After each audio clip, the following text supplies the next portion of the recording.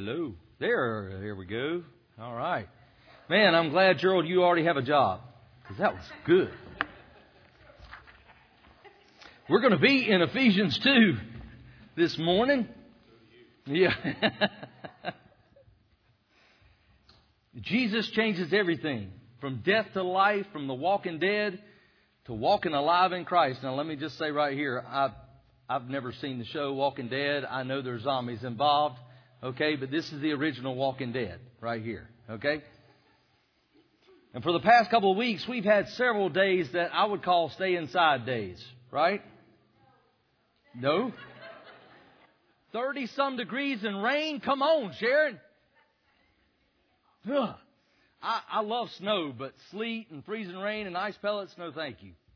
Some of it has been pretty through the window. There was a guy who said, my wife thinks it's pathetic that I just stare through the window when it rains. He said, I think it'd be less pathetic if she just let me in. Yeah, well, perspective, right? Well, this passage will hit you differently if you're in as opposed to out. Okay?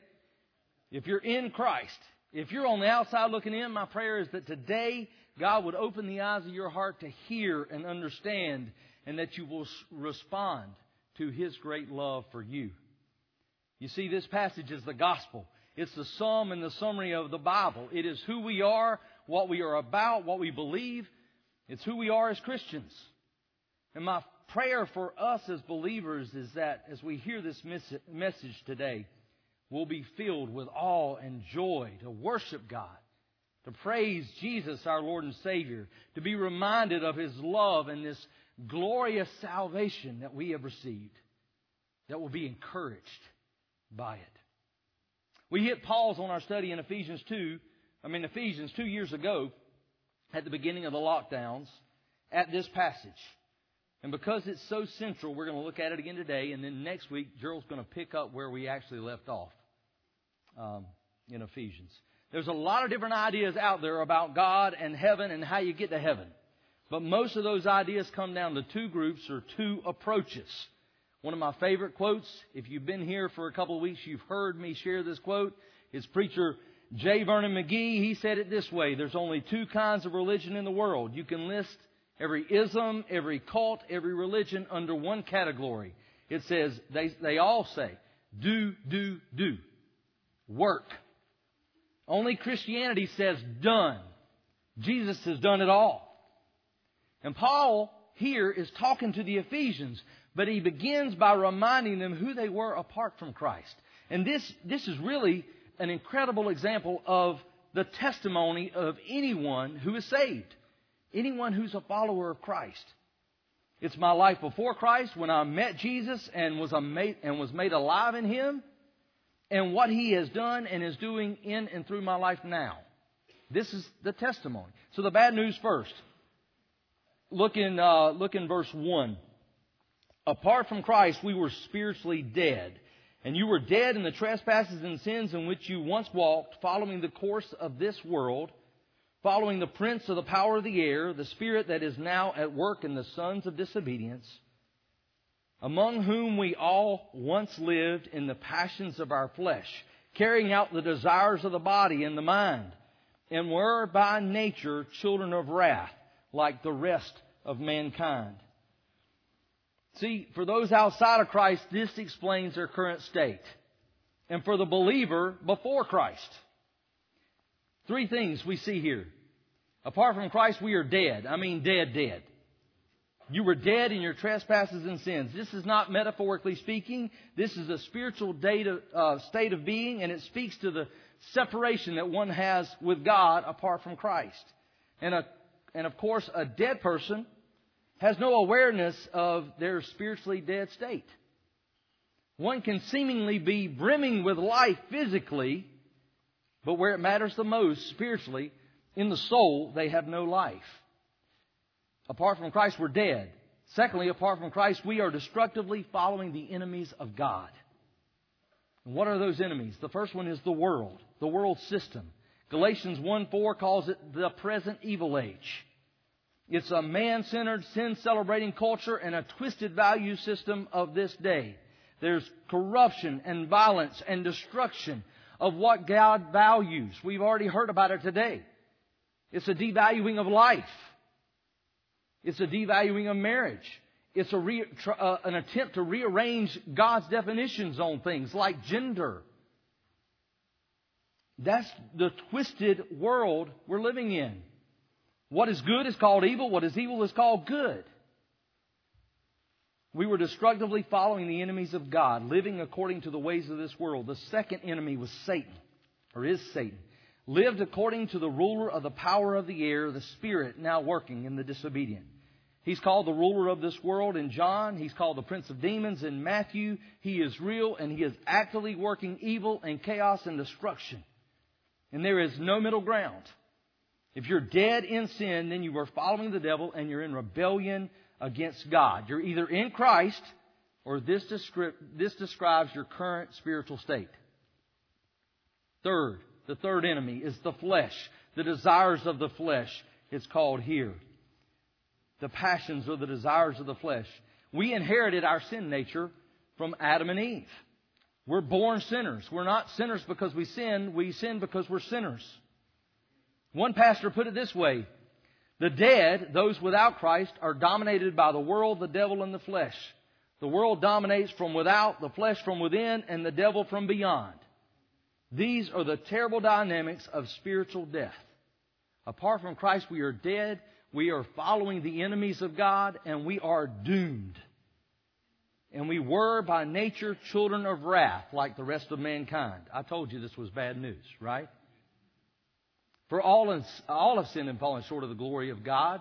There is none righteous, no, not one. We are guilty and stand condemned apart from Christ.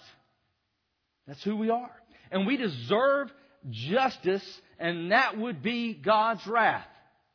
And God would be holy and righteous and just if He just wiped mankind off the face of the earth. He would. And that would be the end of the story, and He would be just in doing that. But the next word, verse 4, but. It's a word full of hope. It's a little word, but it's full of hope. Here's the deal. We were dead. We were following the enemies of God. We were doomed. But God. This is where you were. But God intervened. He acted when we couldn't. These are two of the most incredible words ever written or spoken. You see where we were. But God. He did something for us that we absolutely could not do for ourselves. And this is the turning point of history. But God comes in grace because of His love. Even while we were His enemies, even when we were dead in our sin, He made us alive with Christ. And this is, I put this in my notes. It's happened several times. But my only response is, thank you, Lord. Thank you, Lord. Apart from Christ, we were spiritually dead, following the enemies of God, and therefore doomed. But second point, with Christ, we are made alive in Him. We are saved. Look at verse 4. But God, being rich in mercy, because of the great love with which He loved us, even when we were dead in our trespasses, made us alive together with Christ. By grace you've been saved. And raised up with Him and seated us with Him in the heavenly places in Christ Jesus, so that in the coming ages He might show the immeasurable riches of His grace and kindness toward us in Christ Jesus. Here's the deal. God is the noun. He's the point here. He's the one who does something so that our desperate situation can change. It's His love, His grace, His mercy that He richly pours on us. But God, what did He do? He made us alive together with Christ. Why? Because of His great love. Not because we deserved it, not because of anything we had done, but because of His great love. Romans 5:8, God demonstrates His love for us in that even while we were still sinners, Christ died for us. Going deeper, it's because of who He is. God is love, but He is rich in mercy, we see here. In verse 7 it says that He pours on us the riches of His grace. And He has acted in line with His character in pouring on us this mercy and grace. Will Metzger, in his book Tell the Truth, he's talking about dying. And He says, as each goes to their appointed destination in the afterlife, no one will say, I didn't get what I deserved, except those in heaven. God's mercy. We deserved hell. But in Christ we get heaven. By grace you've been saved, this verse says. This salvation is offered to all those who will confess, that is, agree with God about your sin, turn away from your sin. The Bible word is repent, and trust in Jesus. This grace is offered freely, but it is costly. One church father put it this way. God does not give grace freely in the sense that He will demand no satisfaction, but He gave Christ to be the satisfaction for us. You see, there's no forgiveness, there's no remission of sin without the shedding of blood, and Jesus shed His blood. He paid that debt by dying on the cross. And by doing that, Jesus satisfied the rightful punitive justice of the Almighty Judge of the universe. Do you see the great love with which He loved us? He has made us alive together with Christ. He has raised us up with Jesus. Like Jesus came out of the tomb, we are no longer spiritually dead, but now we are alive in Christ. He has made a place for us in heaven, and Jesus told us He would. If I go and prepare a place for you, I will come again and receive you to myself, that where I am, there you may be also. And we've received, and we are receiving, and we will continue to receive the immeasurable riches of His grace and kindness. Jesus was the final sacrificial lamb. He paid the price for our freedom, and then He defeated death, hell, and the grave, so that we could share in the victory that enables us to share this eternal life. And the third point, in Christ we are His workmanship. And it's going to get a little redundant because this passage is. And because Paul hammered this point, I'm going to hammer this point. In Christ we are His workmanship. Salvation is His work, not ours. Verse 8.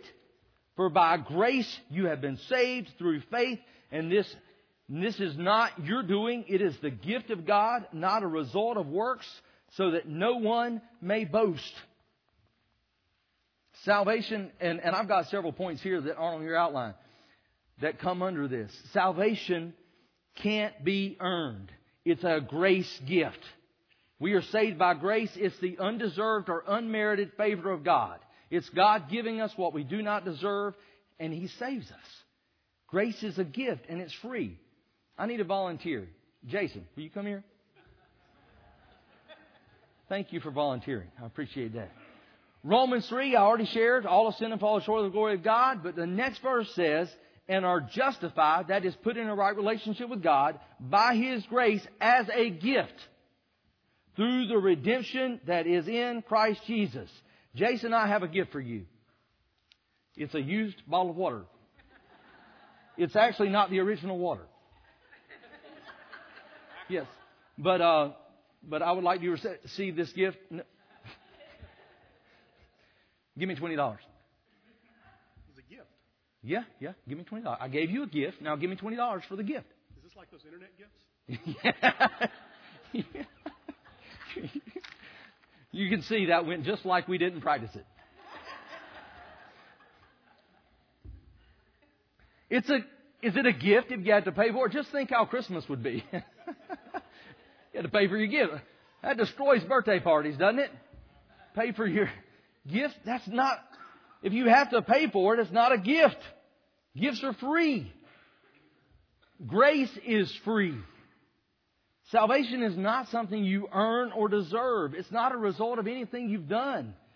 And this destroys the argument. Some would say you have to be baptized to be saved. Some would say it's all about church membership. I've heard people say, do you know if you're going to heaven? Well, I'm a member of that church down there. You know, membership, baptism, that doesn't get you in. If you can contribute to it, then you are earning it. And that's not how it works. If you've been saved from your sin, you've been given a gift, you don't boast about the gift. No, you're filled with gratitude toward the gift giver. See, if we could boast about it, we would. I know you folks, you would, if you could. I would too. No. And it says, for by grace you've been saved through faith. This is the human response, to believe. How do you take hold of this gift of grace, this forgiveness, this salvation? Romans 10 says, if you confess with your mouth Jesus is Lord and believe in your heart that God raised Him from the dead, you will be saved. But faith is not a work. It's a gift. We were dead, remember? We're going to come back to that. We had to be awakened to believe. All of salvation is a gift. We are saved by Jesus. Spurgeon put it this way. It is not your hold on Christ that saves you. It's Christ. It's not your joy in Christ that saves you. It is Christ. It is not even your faith in Christ, though that be the instrument. It is Christ's blood and His merit. We are saved by Jesus. This salvation can't be earned. It's a grace gift, but it's an extravagant gift. Here in this passage we read immeasurable riches of His grace. In Titus, He poured out on us richly through Jesus. In Ephesians 1:7, in Him we have redemption through His blood, the forgiveness of sin, according to the riches of His grace, which He lavished on us. God is good and He is gracious to us. And our salvation is indeed the gift of God, and I think you picked this up by now, but it's really about who Jesus is and what He has done for us. That's what it's about. We're not saved by works. Third point in this part is our works, our righteousness is insufficient. Religion and good works is man's attempt to get to God, and it always fails. It'll never work. You would be the noun in the sentence if I can boast because I say myself because of my good works. Do you see that? And let's consider why work salvation doesn't work. Work salvation underestimates man's terrible and sinful state. If you don't get that, go back and look a little bit longer at verse 1 through 3. It made it very clear. It also underestimates how holy and righteous God is. It tries to bring God down to our level. Work salvation way overestimates man's ability to do good or to help himself. And this seems kind of simple, and I told you I'd come back to this, but a dead man can't help himself. The wise theologian and philosopher Travis Bone, he's sitting back there. He said the other night at Life Group, he said a dead man can't do nothing. Yeah. Another wise theologian, Martin Luther, I'm going to put you right there, Travis. Church father and reformer Martin Luther said the most damnable and pernicious heresy that has ever plagued the mind of man was the idea that somehow he could make himself good enough to deserve to live with an all-holy God. There's a whole lot of folks around us that think, well, I'm going to just, you just do the best you can. You live according to the golden rule. You treat others the way you want to be treated. That's how you get to heaven. Or, I just hope that my good's going to outweigh my bad. I'm a lot better than my neighbor. Let me tell you. There's not going to be any scales on Judgment Day. You're either righteous or you're not. And you'll either be seen as covered and clothed in the righteousness of Christ, or you'll be standing in your own righteousness, which Scripture says is like dirty, nasty, filthy rags. It's one or the other. Again, we aren't saved by the setting aside of justice, but by Jesus fulfilling the justice that was required. God's not just some indulgent Father that's willing to just look the other way with our sin. In His righteousness, God required the sin debt to be paid. In His love, He provided the payment in Jesus. He is holy and righteous, and He is loving and gracious and merciful, and there is no conflict in Him. There's none.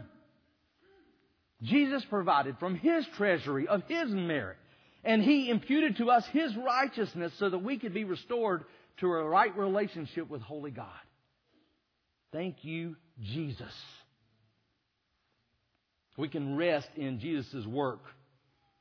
His grace is sufficient. And I'm going to drive it home one more time. God's great grace works alone to save. Works plus grace is no gospel. There are a lot of religions and cults that will say, we believe in grace. We're all about grace. But just do this, this, and this too.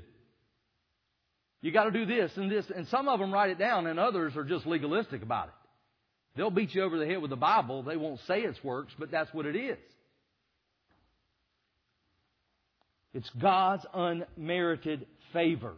I've seen commercials recently talking about how to boost your credit score, and it got me to thinking. I think some folks think it's almost like we have a spiritual credit score. And if you do good works, you can boost your spiritual credit score with God.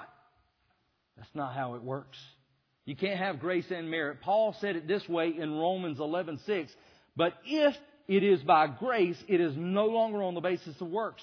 Otherwise, grace would no longer be grace. Think about it. Grace is unmerited favor. So now you're saying we got to have merit added to unmerited favor? That's a contradiction. That's practically true, and it's biblically true. That two don't go together.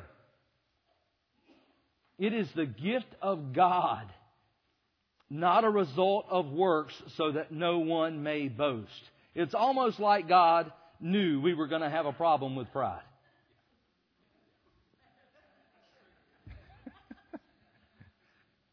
In our pride, we want to earn it. We want to deserve it. Pride stands in the way for the one who doesn't know Jesus. Pride stands in the way of coming to the point of seeing the need, of having that humility that's necessary to see and acknowledge the desperate sin-sick condition and the need for forgiveness. But it's not just a hindrance to those who are lost. Paul was talking to the believers in Ephesus, remember? He's talking to the believers. Pride and the temptation to try to rest in that or trust in that is a hindrance to our walk in this grace life that we've been called to walk. Let's go back to the cross. Prophecy from Isaiah 53. Surely He has bore our griefs and carried our sorrows. Yet we esteemed Him stricken, smitten by God and afflicted. But He was pierced for our transgressions. He was crushed for our iniquities. Upon Him was a chastisement that brought us peace. And with His wounds we are healed. All we like sheep have gone astray. We've turned every one to his own way. And the Lord has laid on Him the iniquity of us all. Who's acting here? It's God. God is the one. But His gracious action is focused on the suffering servant, Jesus. He's laying our sins, our griefs, our sorrows on Him. He's crushed so that we can have peace with God and be healed spiritually.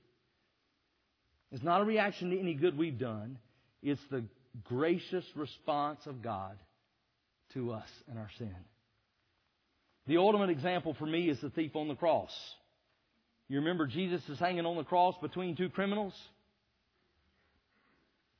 Each of their on their own cross beside Him, and Jesus, one of the thieves comes to a moment. He says, "Jesus, remember me when you get to your kingdom." He cries out to Jesus, and Jesus says, "Today you will be with me in paradise." Today. When I was thinking about that, I couldn't help but think of there's a video clip of a pastor by the name of Alistair Begg. And it might have even been put on our Westwood Facebook page at one point. And he describes this scenario. And I got to looking for it, and I was like, oh, now I got to share it. This is really good. But he said, think about that thief. He said, I can't wait to find that fellow one day and ask him, how'd that shake out for you? Because you were cussing the guy out with your friend. You never been in a Bible study. You never got baptized. You didn't know a thing about church membership, and yet you made it. How'd you make it? And he says he imagines this scenario. That must have been what the angel said. What are you doing here? I don't know. What do you mean you don't know? I don't know. And the angel goes and gets his supervisor, and the supervisor says, let me ask you a few questions here. Are you clear on the doctrine of justification by faith? Never heard of it. Well, how about the doctrine of Scripture? And the supervisor angel says, well, how in the world, on what basis are you here? And he says, all I know is the man on the middle cross said I could come. Whew! That's the only answer, folks. If you get to heaven, and he said this, if you get to heaven and on the basis you start with, no. He. Jesus. It's Jesus. Did the thief on the cross have time to do some good works?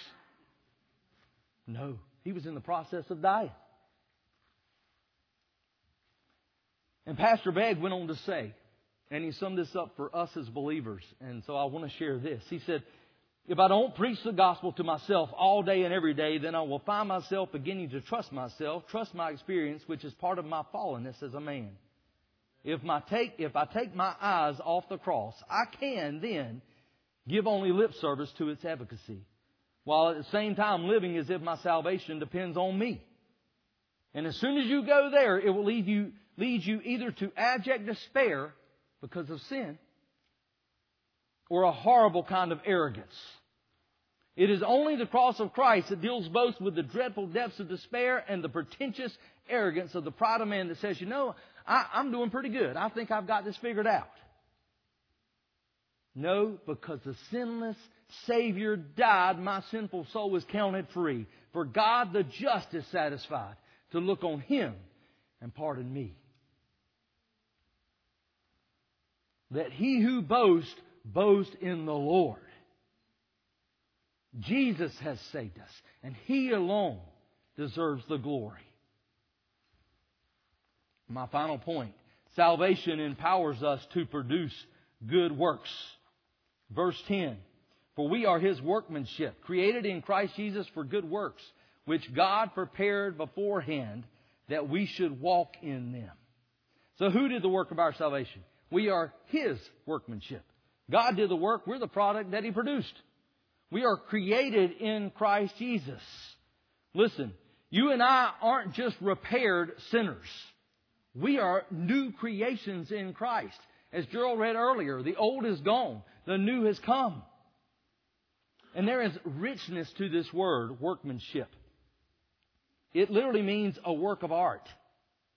It's only used in one other place in the New Testament, and that's Romans 1, where it says, all creation declares the glory of God. It's where we get the word for poem. But it could mean any painting, sculpture, or writing, any work of art. In other words, what this is saying is, you are His masterpiece of grace. If you're in Christ, you are His masterpiece of grace. Wow. I want you to think about that for a minute. That'll make you uncomfortable. You may be like me, and you may be like, I'm really more a master mess than a masterpiece. And honestly, in and of ourselves and in our own strength, that's pretty good summation probably. But if you are in Christ, I want you to say to yourself right now, I am His masterpiece of grace. That is what He has done and is doing. And again, thank you, Jesus. We're created in Christ Jesus for good works, which God prepared beforehand. God in His sovereignty had good works in mind for me and you ahead of time. What are those? I don't have time to be specific here. But the second half of Ephesians is going to give us a lot of ideas of what it is and what it looks like. Okay, so stay tuned for the rest of the story. But good works that we should walk in them. This is called a bookend. Remember in verse 1, we were the walking dead, and you were dead in the trespasses and sins in which you once walked. Now we are alive in Christ, and we are His masterpieces of grace, created to walk in good works. We were dead, now we're alive.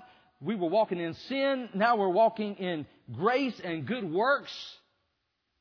If you belong to Jesus, you are His workmanship, and there will be good works in your life. That's not how you're saved. That's the product. That's what comes out of a saved life. Authentic believers demonstrate a Jesus-changed and grace-filled life. James had a lot to say about this. James 2, what good is it, my brothers, if someone says he has faith but does not have works?